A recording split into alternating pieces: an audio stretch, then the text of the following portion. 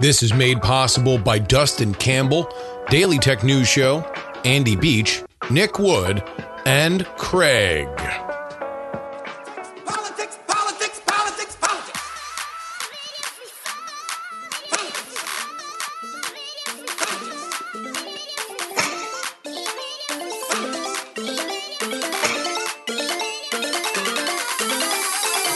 Yes. Hello and welcome, everybody, to the Politics program for August 31st, 2022. Your old pal, Justin Robert Young, joining you. We got a hell of a show here for you. We're going to talk about the predicament the Republican Party finds themselves in on abortion. Quite simply, in my opinion, the Dobbs decision is something that has changed the dynamics of the midterms. It is a gift for the Democrats, as now they have an opportunity to rally a crowd for which might not have been excited to go to the polls. And yet, the Republicans don't have an answer. It's not that they have no possible recourse. It's just that they have no branding around it. We take a look at the problem, where some candidates are already turning, and whether or not I think it'll be enough. We're also going to do a fun little segment I like to call Look Out! Because right now, these polls are all around about the midterms. They're buzzing around like flies. They just hit you in the face on Twitter. All of a sudden, oh my God, there's a new poll. Look out. I got a couple of them for you. And they point to a roiling storm in what's going to be, in my opinion, a very close and telling midterm election. And finally, we are joined by the one, the only, the magnificent Tom Merritt. Tom Merritt's going to talk to us about Twitter, because there is a Twitter story out here for which is just insane. And it's not the one that we've been following. It's not the fact that it is being attempted to be purchased by Elon Musk, and then Elon doesn't want to pay so much, and he claims that there's a bunch of bots that are happening, and then they're going to court about it. No. This is something on top of it that I believe is undercovered. So, we've got the abortion stuff. We've got a lookout segment pretending to our Wait Watch. All that. But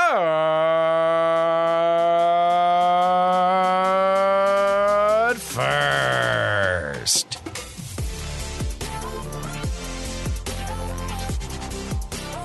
on June 4th of this year, the Republican Party was up 2.5 percentage points on the generic congressional ballot, according to the Real Clear Politics average. That was also the same day that the Supreme Court overturned Roe versus Wade with their decision on Dobbs versus Jackson Women's Health Organization.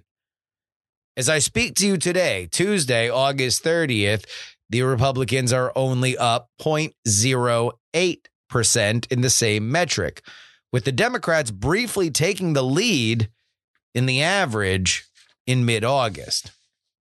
So let me go ahead and make this very, very, very clear one more time. Abortion has made itself the clear differentiator between the two parties in the midterm, combined with a slowed but not gone inflation on cost of living expenses. The Democrats have a clear chance to limit their losses in the House and either hold or expand their slim lead in the Senate. Now, later this week, we're going to talk to our friend Bill Scher from Washington Monthly and Real Clear Politics about the Democrat strategy. But today, I want to talk about the Republican quandary on abortion. Now, in my essay episode about abortion a few months ago, I positioned the GOP as the dog who caught the car, specifically because Republican politics on abortion previous to the reversal of Roe naturally appealed to a more extreme position because they'd lost. Purity to the ideology meant more than pragmatism. Because, like it or not, believe in its utility or not, at that time, Roe was the law of the land. A pro-life message is required to tap into religious and evangelical communities. But with the issue settled in the courts and the desire for a legislative solution non-existent, Republican politicians found themselves moving further and further from the center to prove themselves as true fighters. This, of course, has led to trigger laws tied to Roe. Trigger laws that I'm not sure many of the politicians who voted for them thought would ever, well, trigger. Then, of course, Mitch McConnell bets it all on red in 2016. Ruth Bader Ginsburg dies from a fatal dose of hero worship before she retired in 2020. And bada bing, bada boom, here we are. So let's fast forward to these midterms. The Democrats have an issue that matters to their voters more than the economy, according to a CBS poll this week. They have a reason to get out the vote, even if the economy isn't great. And they have cause to run the same playbook on abortion they've run 1,000,000 times. But just like Jaws 2, this time it's personal. The playbook is simple. Republicans are theocrats who can't wait until Handmaid's Tale is a reality show. And that's been effective. And the candidates that need to win for the Republican Party this cycle are feeling that heat. In Arizona, GOP nominee for Senate, Blake Masters, has made headlines for altering his headlines, specifically those on his website, to scrub certain abortion phrases, one of which is personhood law. Now, personhood law is a loaded term that even the fractured pro-life side of the aisle can't seem to agree on what it means. But in broad strokes, it means that the preborn would have the same rights as the born. That would include, in some cases, claims for the mother to collect child support. And in the fears, it might mean a woman who gets an abortion could be charged for premeditated murder. Now, when a fertilized egg or fetus becomes a person is up for debate. However, on the more extreme end, it could move the goalposts past the argument over the procedure of abortion and into the personhood of the unborn. Blake Masters didn't want no part of a window into that level of extremism.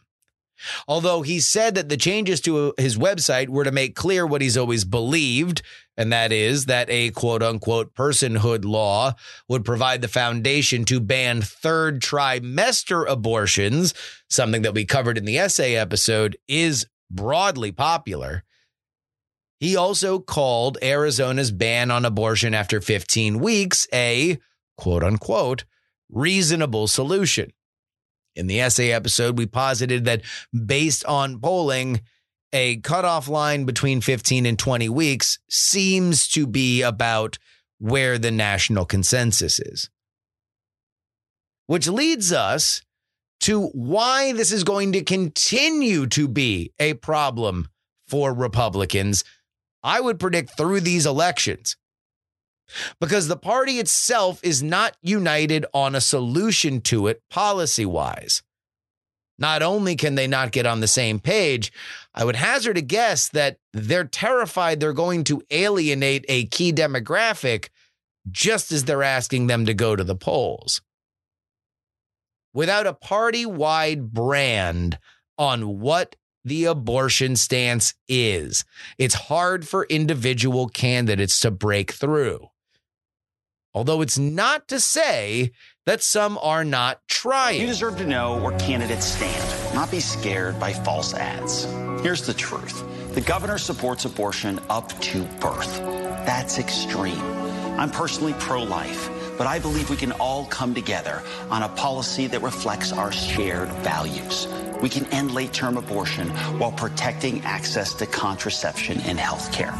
I'm Mark Ronchetti, and I approve this message because I know this issue is as important to you as it is to us.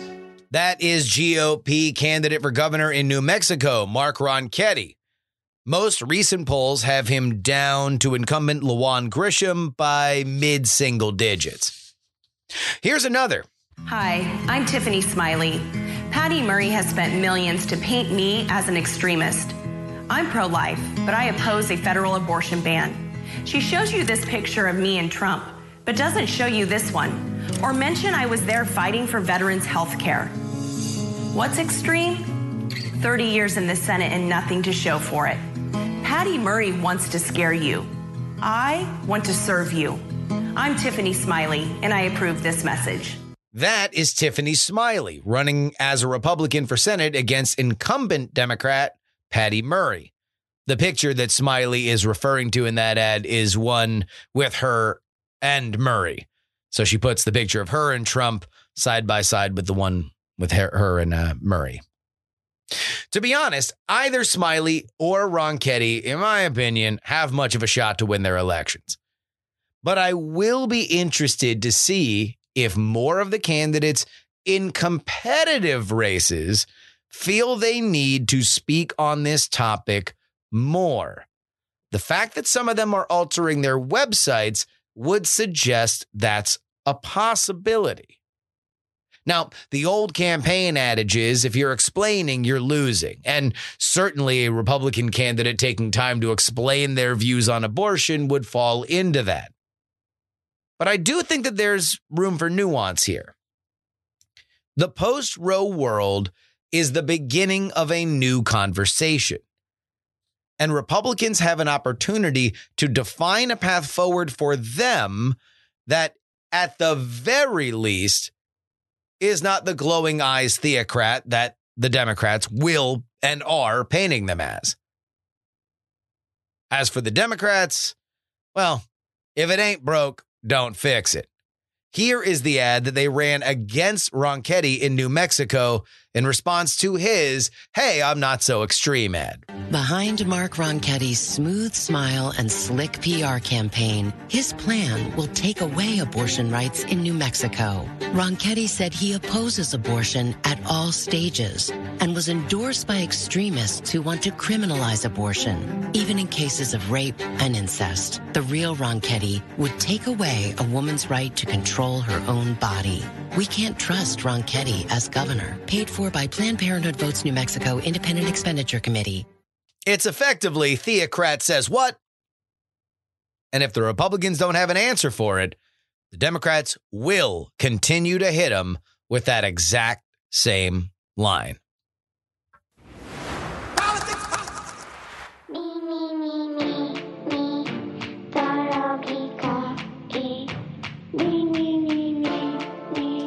Ladies and gentlemen, I would like to thank you for supporting this show. We've had an influx of new patrons, folks who know that this is the time to make sure that you get not one, not two, not three, but 4 episodes of this podcast in your ears each and every week. We are only 10 weeks away from the midterms, and boy, howdy, is it getting spicy in here. Just wait until I read you these polls that are happening.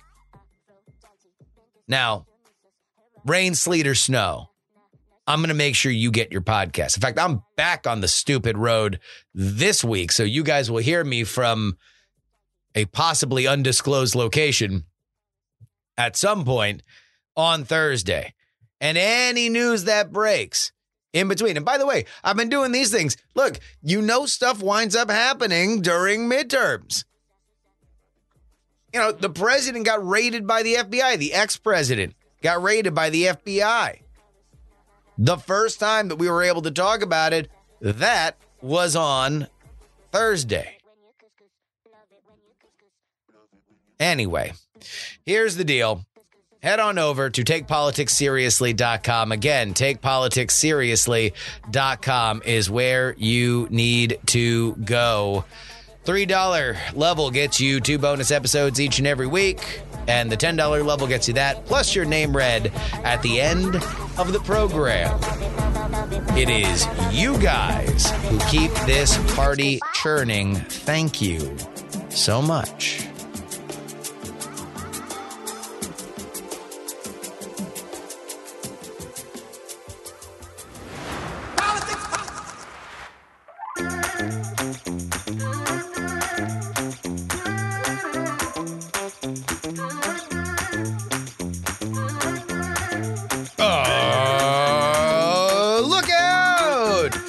Got a new segment called Look Out.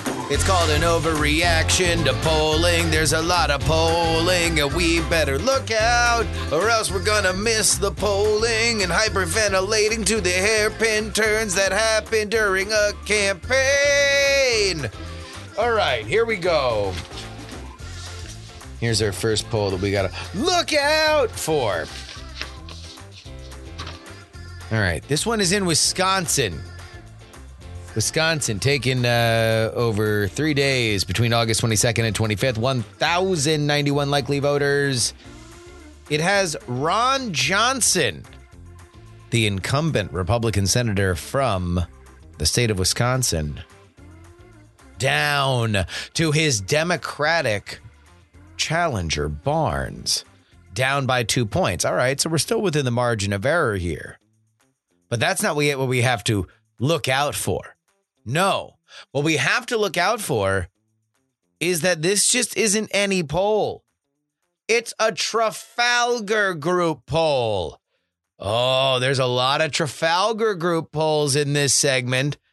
If you're unfamiliar, the Trafalgar Group, once derided as a partisan hack shop just there to pump up Republican numbers, has, after a few cycles where Republican votes were undercounted, specifically in states like Wisconsin, now they are looked at by 538 as an A- pollster.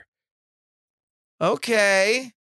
So what does it mean that a Democrat is up by 2 points in that particular situation by a poll that accurately, seemingly, counts Republican support? We don't know for sure, but it certainly is something we need to look out for. Let's move on over to Pennsylvania. No. Not Dr. Oz. Let's take a look at that run for governor, because the 538 average still has it in the high single digits with Shapiro over Mastriano, the Republican.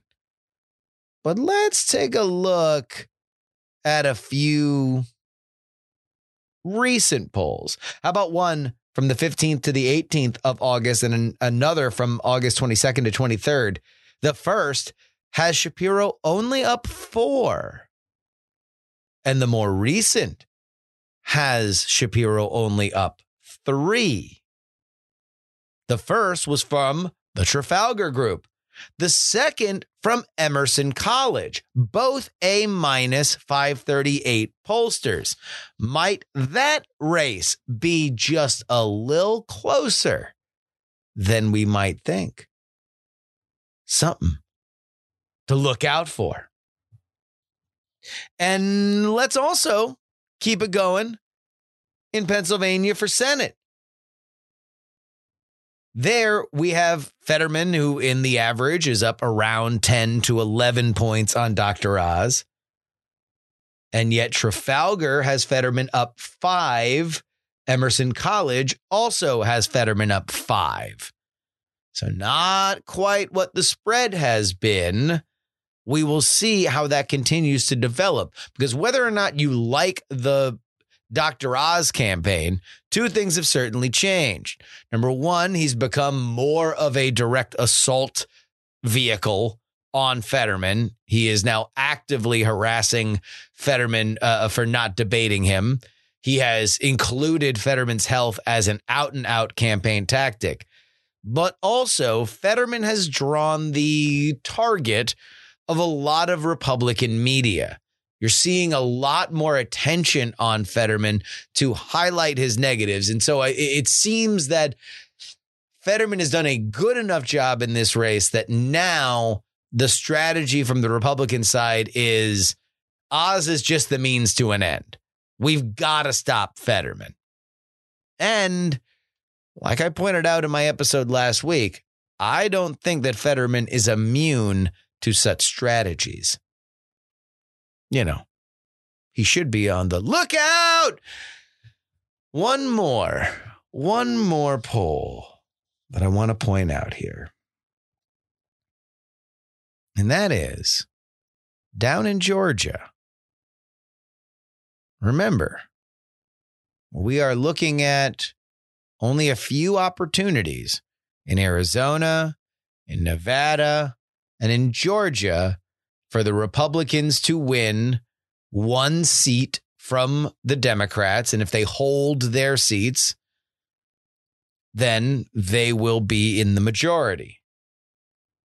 I've heard a lot of people talking, including Scrimshaw in this podcast last week, that Herschel Walker was not going to be viable. Well, we don't have a ton of polling in that.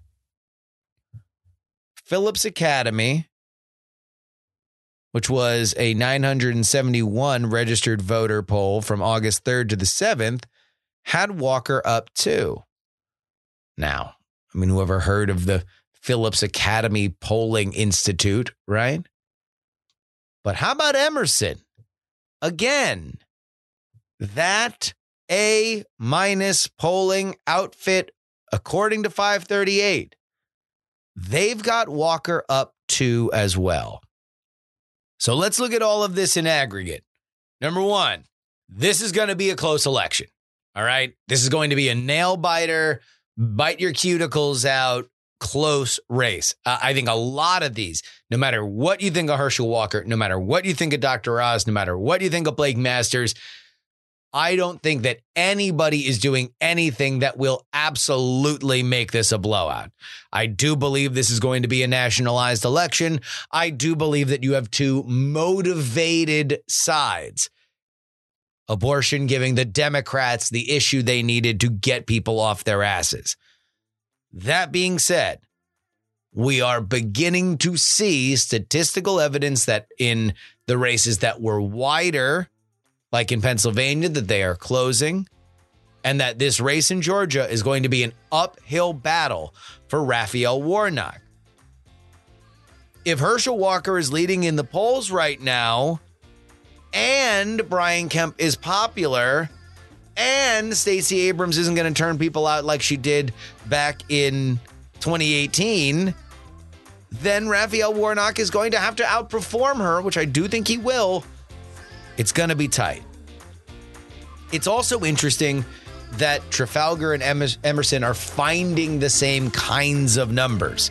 They are finding that Mastriano is more popular than Dr. Oz. They are finding that Oz is trailing by closer to mid-single digits than low double digits like some of the other polls. But if you buy that, then you probably also got to buy that Johnson is in trouble in Wisconsin. And that is a seat for which nobody really thought was in play. If anybody other than Trafalgar put Barnes up, I might not look at it twice. But holy moly, that is something to keep an eye on.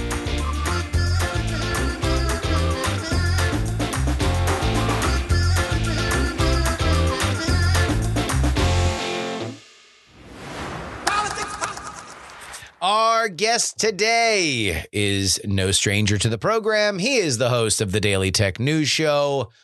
And you want to know what? He's just a swell guy. Ladies and gentlemen, Tom Merritt joins us yet again. Welcome to the show, Tom. Oh, Justin, thank you for having me back. It's great to be here. Twitter, the company that if words and media coverage were profitability, probably wouldn't be in the situations that it constantly finds itself in, has found itself in more of a media storm. In fact, one thing broke right before we started recording, and that is a rumor that Twitter was in the process of creating their own OnlyFans competitor, which is interesting that it's OnlyFans and not, Patreon or Yeti or any of these other, kind of monetization platforms. But no, OnlyFans specifically, with all of that comes along with that. Obviously, this is a report of an internal thing that was since spiked. But is there anything that you know about it other than that? Not much. I know The Verge got a hold of documents. Twitter has acknowledged that the report is real and that it was, quote, part of a discussion which ultimately led us to pause the work stream for the right reasons. Essentially, they, I assume, look at, well, should we get into this market anytime there's a market? They probably looked at whether they should do TikTok, at some point. That shouldn't surprise folks. The fact that they were looking at that. I think the smoking gun here that most people see is that there's a CSAM problem on Twitter, which was the reason they stopped. They're like, well, we have child pornography on Twitter, and until we can put a stop to that, we shouldn't get into an OnlyFans situation, which makes perfect sense to me. But it does look like people are like, okay, but you didn't do anything to fix it. And that's the part that's not in the report. And I don't know that they haven't done anything to fix it, but it does seem like it still might be a problem. And so they haven't fixed it, whether they've tried or not. This is a tech take, but it's one I've made on Daily Tech News Show many times. Sell me my live television Twitter. For the love of God. It's the most natural thing to know exactly where what my friends are watching. No other platform can effectively say this is the water cooler conversation right now, especially in live, other than Twitter. I like Sling. I've been a Sling devotee since they sold hardware, and I love their hardware, and so I've maintained the very samey access to live channels that YouTube and PlayStation and various other places have with Sling because of that. I dropped them in 5 seconds if Twitter did it. But again, this is going to be the theme of this conversation that will eventually reach as high as politics and foreign influence. Boy, does this company have a hard time focusing on anything. Yeah, you haven't even mentioned that they launched Circles to everybody today. And for some reason, everyone wants to talk about Elon Musk subpoenaing Peter Zatko. What's that about? All right, so let's get into the story that I think has weirdly been undercovered for a company that is dissected within an inch of its life, because there is this overlay of Elon Musk and his quixotic journey to buy Twitter or ruin Twitter. Who knows how this Succession episode is going to end? But that's gotten a lot of the conversation, while there's a whistleblower who's got a lot to say about how Twitter was run. Tell us the Mudge of it all, Tom. Yes, Mudge is the name under which Peter Zatko goes. He is well respected for his intellect and abilities in the security realm. And generally speaking, considered to be an ethical guy. He comes out of a hacker ethos. And when I use the word hacker there, I mean it in the broadest sense of people who like to poke holes in things for vulnerabilities, maybe sometimes for ill ends, maybe sometimes for good ends, maybe sometimes for some gray area in the middle. Mudge comes out of that. He, I think, became more famous for some people in the less gray areas for working with DARPA on cybersecurity, running security for them at one point. He worked on a program to detect espionage, and he was hailed when Jack Dorsey hired him as security chief for Twitter as a great idea. Get somebody like Mudge, who really knows security, to come in and lock down security on Twitter. And this was right after they had that kind of embarrassing breach where someone was able to just kind of socially engineer the passwords for everybody, Barack Obama, Elon Musk, and all of that. Mudge all was of a sudden then everybody had PS5s that they wanted to give away. All you had to do, everybody was giving away a PlayStation. In January 2022, CEO Parag Agrawal, who had taken over after Jack Dorsey left, fired Zatko, and they said that it was because of poor performance, which a lot of people are very suspicious of, because Mudge's performance is universally acknowledged to be not poor. So he is a whistleblower, right? Like, did he came out under the whistleblower protocols? Yeah. So he filed a 200-page complaint with the Securities and Exchange Commission under their whistleblower rules, so-called, saying, look, Twitter is deceiving its shareholders. It's violating its agreement with the FTC. And here's, a list of the abuses that I was a witness to, some of which may or may not qualify as actual abuses. They're just color commentary, but some of them, if true, would be clear violations of rules and in some cases violations of the law. The thing that wound up getting, I think, the most press, because it plugs into the Elon Musk narrative, is the idea of bots and Twitter being willfully ignorant or turning a blind eye toward the bot problem on the site, if not fudging their numbers, as Elon suggests. And we can get to that in a second. What fascinates me about this, and what I think is undercovered on places that aren't Daily Tech News Show, of course, is the amount of people that had access to admin privileges for this website. Yeah, that if true, is to me the biggest problem that Zatko, aka Mudge, acknowledges here. I've read different numbers. It seems that at least 5,000 full-time employees had access or do have access, possibly, to sensitive user data and software that can change how Twitter works. Don't look at that and say, well, gosh, 5,000 people are running wild and doing crazy things. Let's assume every single one of those 5,000 full-time employees is perfectly vetted and trustworthy. That's still just too many people. You have a huge surface area for attack, because as vetted and ethical as every one of those 5,000 people can be, all of them have nights when they're tired, moments when they're not paying attention, and moments when a phishing attack can get into the system. So you want to keep that as low as possible of a chance. 5,000 is just too much. I've heard security professionals say that number is irresponsibly high, and I can see why they would say that. Well, considering a cursory Google that I just did said that there are currently 3,900 employees at Twitter, if the total amount of people who during Mudge's reign was 5,000, that's a healthy amount of people that have come through that building. They've laid off some people since he was there, but also that probably includes contractors, right? Yeah. So, yeah. And I don't see him saying that former employees, if you're like, oh, I bet they didn't revoke access, maybe, but I haven't seen that allegation. It's just that too many people in the building have access.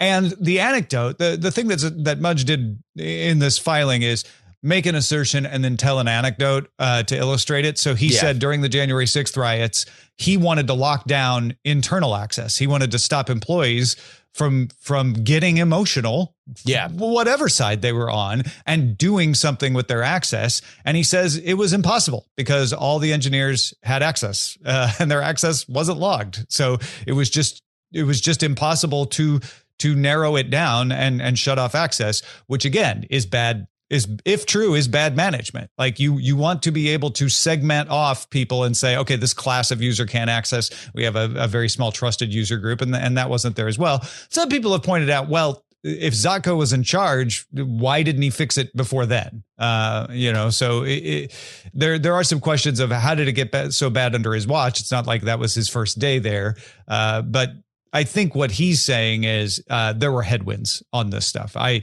wanted to change it, but everybody's got a boss. Yeah, And exactly. especially if you are the security person, sometimes those decisions are made because they don't want the company to be embarrassed by the fix. Nobody wants to take the cure if it means that they have to disclose the disease. Tom, we usually have these conversations for a tech literate audience. I'm sure that there are many people who are listening right now who probably have a hard time figuring out how to get their computer to work and their printer. So if we are to describe what admin access is and how effective it can be on a site like Twitter, what would be the best way to describe that? Yeah, it's not even a great term because admin privileges on a single machine means something very specific. It means you have the ability to universally change everything on your machine. It's why you may hear sometimes people say you shouldn't be logged in as admin all the time, because that if someone were to get into your account, then they could universally change things on the machine. You should have separate access for that. What people are throwing around the word admin in relation to this is folks having wide-ranging privileges in the Twitter system. So the ability to push new code into the code base that could do something without needing a lot of eyes on it or needing a lot of approval to make it work. That could fundamentally change the way Twitter works. It could shuttle data places.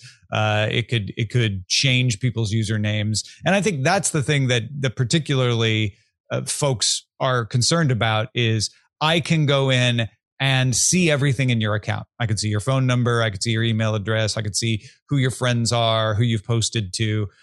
With a platform the size of Twitter, it's not like the employees are going to be having enough time to do that on a regular basis. But if they wanted to target somebody, they absolutely could do that. Now, also, you need people inside a company that have the ability to do this stuff. Yes. They shouldn't be able to see your password. Your password should be hashed and preserved. And I believe that there has not been an allegation that Twitter isn't doing that. But you need people to be able to see email addresses and users to manage a platform. You just don't need 5,000 people to have that access. And in fact, anybody who's worked at a place where you're like, hey, I need to log into this database, and you've had an IT person say, no, you don't, and you've had to fight for that access, whatever it was, you're dealing with an admin who understands this and is like, I'm not going to give it to you unless I'm absolutely sure you have to have it. And there is a situation for which I can very, very clearly picture where this is a problem that grows because you've got a lot of strong-minded people who just want to fix things. And the easiest way to do it is fine, just give them admin access, or even he gets sysadmin. System administrator access is usually one of the highest access to a system. If you make everyone a sysadmin, it has no meaning anymore, and anybody can do anything. Now, here's where it gets troubling, and this is where we kind of cross into the line. I mean, although weirdly, Twitter is politics now, so just talking about Twitter itself is a political implication. But this is where we get into something a little bit more serious, because it's one thing to have a bunch of strong-willed employees with admin access, and that creates a herding cats mentality where you don't know what's going on. It's another thing if you've got people that are put into a fast hiring company like Twitter from, let's say, foreign intelligence agencies or political operatives or anything like that. Has there been an allegation to that point from Mudge? All right, let's imagine. Let's have an imaginary scenario here, Justin. Yes. Yeah. Let's say there's a country called Phrygia. Sure. Okay. And Phrygia is run now by a party that is controversial because they only want Phrygia for the true Phrygians. Yes. And let's say that country is making it really tough on Twitter because they want Twitter to crack down on their political enemies. Yeah. Well, yeah, you wouldn't think. Let's say theoretically, maybe people from Palestine. Sure. Yeah, absolutely. Yeah. You wouldn't think that Twitter would want to hire an agent of the Phrygian government and give them admin access to your data. You would not want that. No, You that would would not, be you would not want. You would think like, well, wait a minute. They just want to get in there and stomp on their political enemies, right? But if Twitter is facing like, well, shoot, we won't be able to even operate in India. I'm sorry, Frindia. And they have a lot of strict rules about operating and selling ads. Maybe we should do that. Mudge alleges that Twitter hired an agent of India's government, which and gave them access to sensitive data. And they knew it was an agent of the government. So this was not just somebody. This was not. I think I always look for the explanation that would make sense to the person doing it. Yeah. The rationalization that you do that, because people usually don't do something because they're like, wah, ha, ha, ha, I'm evil. They usually rationalize it. And the rationalization would be, well, yeah, this person also is an agent of the Indian government, but they're also a really good member of this particular community that we want to do outreach with. It looks and smells to me something like that, where they hired someone for a legitimate reason and just ignored the fact that they were also technically working for the Indian government. What does that mean, right? It doesn't mean the same thing here like it does there, probably. It's either naively ignoring that or willfully ignoring that is where this story hinges. And that's the example where Twitter knows what they are doing, according to Mudge. And there is also fear that, you have very, very, very tech literate countries that are very concerned about the kind of messages that come through Twitter or organization that happens on Twitter. Israel comes to mind. Saudi Arabia comes to mind. Qatar comes to mind. Anybody, when you look at people who are buying 0-day exploits or rumored to be buying 0-day exploits, you would imagine, considering the price tag on some of those things, that maybe dispatching cousin Oliver to see if he could put it in an application in San Francisco might not be a bad investment. Yeah. As Benny Blanco might say, Twitter made some bad decisions.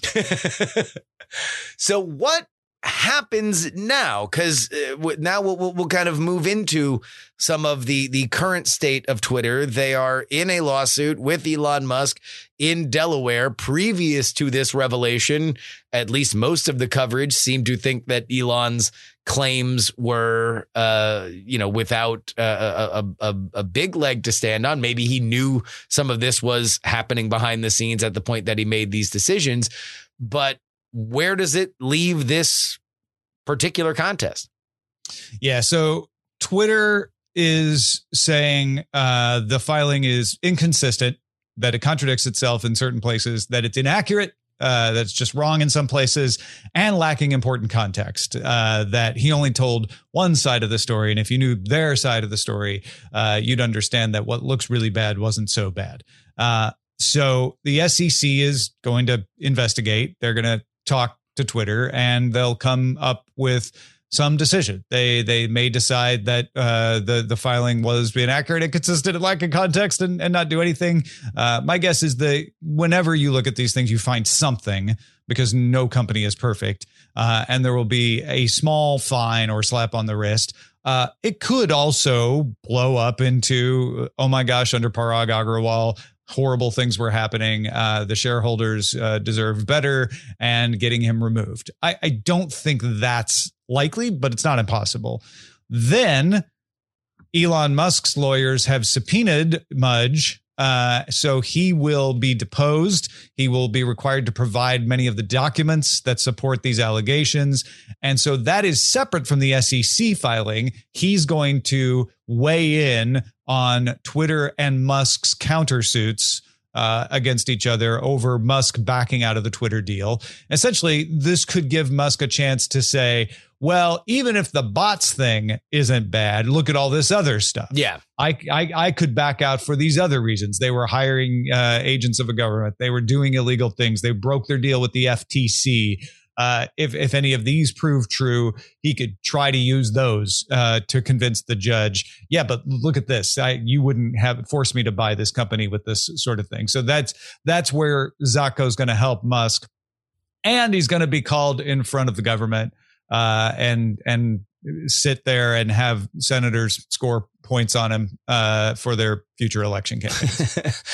Although weirdly, I don't know where this breaks politically. I kind of feel like he's going to get a bit of a free ride from both parties because he's going to be a friendly witness. Yes. Don't get me wrong. They won't score points on him. No, they will score points on talking big tech. To him. Yes, yeah, exactly. You've been at this a long time. You've seen controversies come and go. You've seen screw ups by companies. You've seen recoveries by companies who have legitimately screwed up. Where does this rank for you in the grand scale of, oh my God, what a mess? Well, the whole thing certainly is in the upper third, right? Just the mess of Dorsey leaving, Agrawal, as an outside observer, not making the smoothest upward trend of Twitter. I think DeCostello even had more positives going for him at the time. And then this whole thing with, no, we don't want to sell to you. We'll poison pill. Okay, we'll sell to you. Oh, wait, you don't want to buy us. Well, we'll force you to buy us. While I understand every move on that chessboard as it goes along, it's a hell of a mess of a game. And I haven't quite figured out what's going on. And that's because I don't have all the information. None of us out here do. Yeah. Dorsey and Musk and Agrawal probably have all the information. Why did Dorsey leave, then support Musk in trying to buy Twitter? Yep. Is there a plan? Dorsey would love Twitter. He just recently said again, I wish Twitter was just a protocol. I wish it had never been a company. I wish it was just something that was open source that people could use to interoperate. I think that would be better.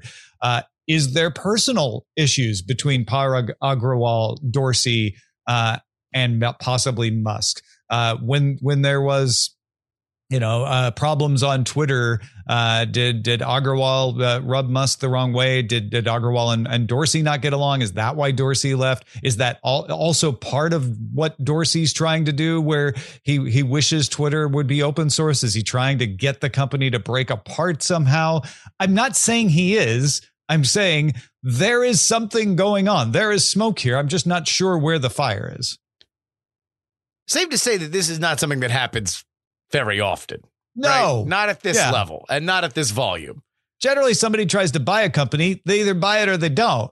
Like it doesn't turn into maybe the government gets involved at some point because of what in they an own antitrust or what they of don't, like, is this too big of a company? I don't know. Yeah, this should have been a pretty straightforward deal. Of course, anytime Elon Musk gets involved in something, it amps the attention on it by 10. So that's part of what makes this such a mess, is just the increased attention on it that you wouldn't otherwise get. But yeah, there's the fact that Mudge got brought in, and he very clearly got brought in on the Dorsey Musk side of this, means, well, okay, he's friends with Dorsey. Dorsey hired him. So Dorsey might have convinced him. I don't know that. But if Dorsey did convince him to do this, why? Is it to get back at Agrawal? Is it to help Elon Musk? Is it both? Is it neither? I have no idea. It makes the Musk part of it make a little bit more sense to me. Yeah. If he knows that, I mean, there's reporting that says that he wanted to subpoena Mudge before this official whistleblower thing came out to the SEC. So we can reasonably assume that in some kind of back channel, at least closer to when he got into this lawsuit for Twitter, if not before, if not closer to when he decided to plant his flag on this bots thing, that maybe it was not him trying to moonwalk away from the deal, which weirdly became this like online consensus, and everything's such a funhouse mirror whenever you're talking about Elon Musk. So I really don't know what to believe there from my perspective, but it does make sense to me if he knows that there is some kind of evidence and that there is somebody with Mudge's reputation, not only in the hacker community, for which he is a sainted man, but also with cooperation with the government because he worked with DARPA. That's a pretty unassailable character to be saying something, the inflammatory things that he is saying about Twitter.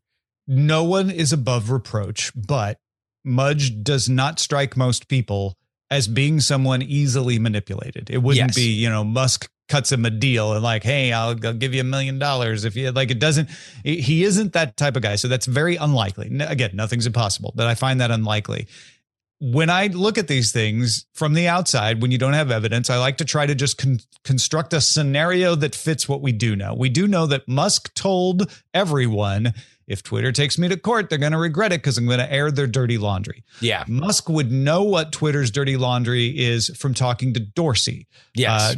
Dorsey apparently is motivated to help Musk and for motivations unknown. It is a company that he founded, so you would think he'd want to protect it, but he seems a little antagonistic. He's been on the record about how much he's hated the board. And how much the board has tortured him, how much he has, I don't know, the idea of him torpedoing even just the current incarnation of the board seems like something that would be consistent with following Dorsey's statements. So one could imagine that Dorsey and Mudge are friends. And Dorsey and Mudge is probably not happy with Parag Agrawal for firing him when he is, by all accounts, perfectly competent, and then having Agrawal tell everybody he's incompetent. Although Agrawal didn't say that publicly till after the filing, so it wouldn't be that motivated him. But I could see Dorsey saying, "Look, Mudge, you know that guy is trouble. He needs to be stopped. You need to let people know. I need to get back at the shareholders. We can't let the shareholders suffer. Why don't you go on record with this stuff? It's important. Look at what happened on January 6th. That's important." I could see a persuasive argument there to get Mudge to say, "You know what? You're right. I need to go on record with this stuff." And going to the SEC is the right move. And Dorsey and Musk both knowing that, once we've gotten him to go to the SEC with this, then we can subpoena him. And then all that dirty laundry that Musk said would get dragged into court gets dragged into court. And this laundry's dirty. It's dirty. Yeah. This is some soiled linens that if are this being is aired. Laundry, it's dirty. It's dirty. It is for real dirty. So what is the next step here? What happens next in this process? Next week, Zatko gets deposed. That's the next thing that's going to happen. You don't have the by Twitter, the SEC or in the by Musk's attorneys. Musk's attorneys. Okay. And then he has to submit documents to the court. That trial takes place in October. I imagine sometime between the deposition and the trial, you might see Congress get Zatko in front of a mic at a hearing. So that might be the next thing you see on this. I imagine the SEC investigation just drags on for a couple of 3 months. That might be the last thing you hear is the SEC's decision. They can move faster sometimes, so they might come earlier. But my guess is you hear about it in that order. There's the deposition and any leaks, out of that. There's congressional hearings. There's the actual trial where more stuff comes out, and then the SEC investigation sometime after that. Do you believe that the Delaware trial would be wrapped up before we see any kind of official declaration by the SEC? Ooh, good question. I don't know. I don't have a good sense of how long that Chancery Court usually goes. If I'm just making an educated guess, no, I think we probably don't get that decision fast. Although both sides are pushing for this to go faster. Certainly Musk is pushing for it to go faster, or actually, no, Musk is pushing for it to go slower. So there's a little push pull there. The court seems to want it to go faster though. So I would say you probably don't get a decision until after the SEC, but that's a push. Honestly. If I were Musk, I would want him to push it. I'd be like, hey, look, this is not if I'm going to buy this company, even if it's through a settlement, which I think. Yeah, he didn't want the trial to happen until next April. So. Yeah. Which also it's like, but reading the tea leaves, the push of this, of putting your feet in the sand on this for Musk is probably to get a discount on the price for which he agreed upon that has reflected a share price that is no longer a reality, right? I have no idea what his end game is anymore. Who knows? Right? Yeah. I used to think that. I was like, okay, the most likely thing is he wants to get the price down, and we haven't gone to court yet. I would think if that was the game, that would happen. That offer would be made and accepted before the trial starts. And maybe this SEC stuff coming out and deposing Zacko, aka Mudge, is the stick that moves that to happen. But I'm not 100% convinced that he even wants to buy it anymore. And he may have wanted to buy it, and that may have been his game, and he changed his mind too. I don't know. Yeah. I tend to think if he's this far down the rabbit hole, unless this is just, a blood pact with Dorsey to just rip every stone of this castle he built down. Like, I don't know. My sense is that he wants it, but he doesn't get into the whole thing if he didn't contemplate owning it at some point, right? Yeah. Whether he found something, although I can't imagine he would find something that Dorsey wouldn't have been able to tell him about ahead of time, but maybe he found something that changed his mind, or maybe he just got tired of the whole thing. I don't know. Well, it feels like what seemed to be a complicated and quixotic path about technology and business, and one of the most controversial men in America, now has added a political and foreign intrigue element, up to and including the fact that, like, I would like to see intelligence estimates on whether or not the intelligence community believed that there was any kind of infiltration of Twitter. Because you got to imagine something like this has to be on their radar. I don't get the sense that there's any domestic intelligence for the U.S. Concerns yet. I haven't seen any buzz about that, but maybe I missed it. It's the Indian stuff and within India where the BJP was trying to get into Twitter and squelch their political enemies. That's where the dynamite seems to be. But it doesn't seem to affect U.S. intelligence at this point. What we didn't mention, we only mentioned briefly, was the Federal Trade Commission may reopen its investigation here and look at whether Twitter broke that agreement. Yeah, because they have a consent decree with the FTC on how to treat user data, and Zacko says they broke it. And there's also the intelligence element of, if the Indian government was just trying to infiltrate Twitter, then maybe there's a reason why the American intelligence community doesn't want to talk so much about it, because there's a home field advantage. Anyway, reckless speculation, but it's not reckless to say that Tom Merritt is the best in the game when it comes to technology, but also he is our UK correspondent. On the way out the door here, Tom, Big Truss. Is it Truss time? Listen. I don't want people to get the idea that I have a favorite here, but I did tell you to watch Liz Truss early on in the game, and it does seem like you're going to in Liz you Truss in the UK. That's coming up soon, right? They're in the final stages of deciding between her and Rishi Sunak. Yeah, I came real close to joining the Conservative Party so I could try to vote. Andrew Heaton found out that you don't have to be a citizen of the UK to join the Conservative Party. What? Really? And then if you join the Conservative Party, you get to vote on the Conservative Party leader. Wow. They have an absentee ballot? When I looked into it after Heaton told me that, I found that they can also turn down your membership for any reason. So if a bunch of us all tried to pile in on the Conservative Party, they wouldn't accept the applications. But yeah, it's at least technically possible. Apparently. Daily technically possible news show. Maybe that's a new angle for you.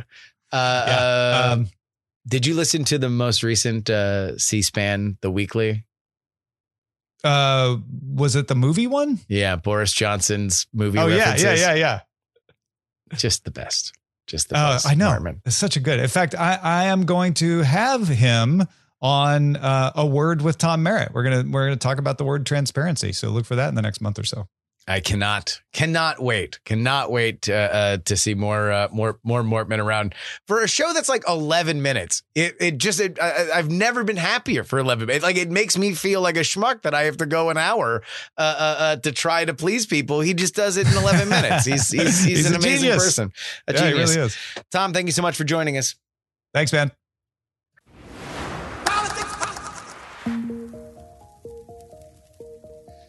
And that's going to wrap it up for us today. Politics is written and recorded by me, Justin Robert Young, for Dog and Pony Show Audio in Austin, Texas. If you would like to thank Tom Merritt for being on the program, you can do so by heading on over to px3guest.com. You want to write us a email. Tell us that we're doing great, we're doing bad, whatever you want. TheYoungAmerican@gmail.com. Follow the show on Twitter, PX3Tweets. Follow me on Twitter at Justin R. Young. You can follow me live on Twitch, px3live.com, and my Substack, px3newsletter.com. Share this podcast with your friends, family, and clergy, px3podcast.com. Of course, you can support us, this wholly independent organization, by hitting us up with a one-time donation, paypal.me/payjury. Our Venmo is Justin-Young-20, and our Cash App is PX3Cash. Send checks and anything else you'd like in the mail to P.O. Box 153184, Austin, Texas 78715. Of course, the only way that you can get our bonus content is by heading on over to TakePoliticsSeriously.com. $3 tier gets you 2 bonus podcasts per week covering all the news that we miss in our free twice-a-week podcasting schedule. Or if you want that, plus your name read at the end of the program, you can do so by heading on over. Take Politics Seriously. Sign up at the $10 level or bump your pledge to the $10 level, and you become part of the Titanic $10 tier.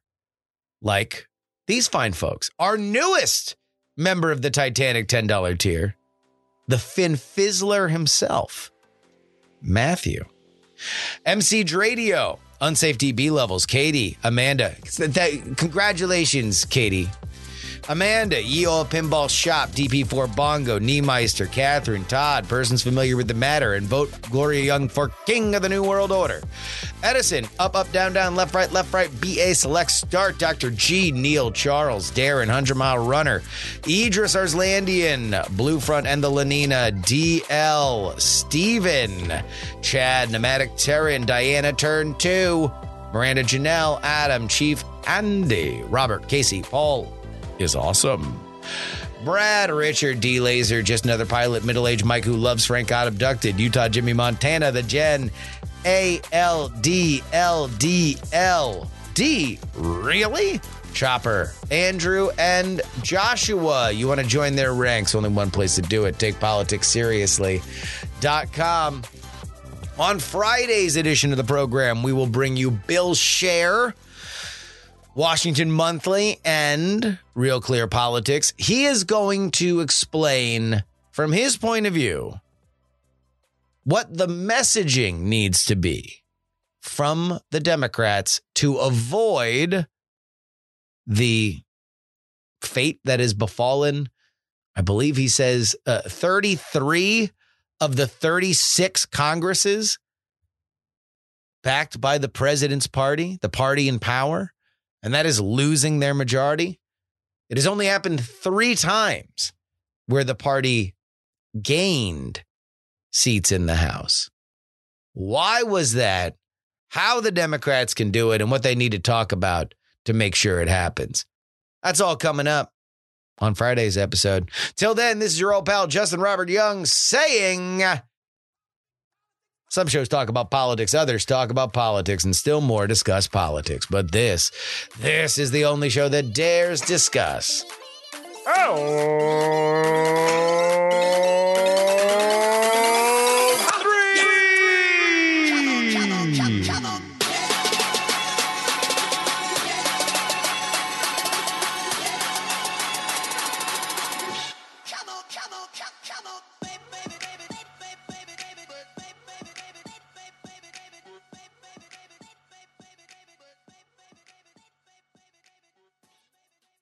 Diamond Club hopes you have enjoyed this program. Dog and Pony Show audio.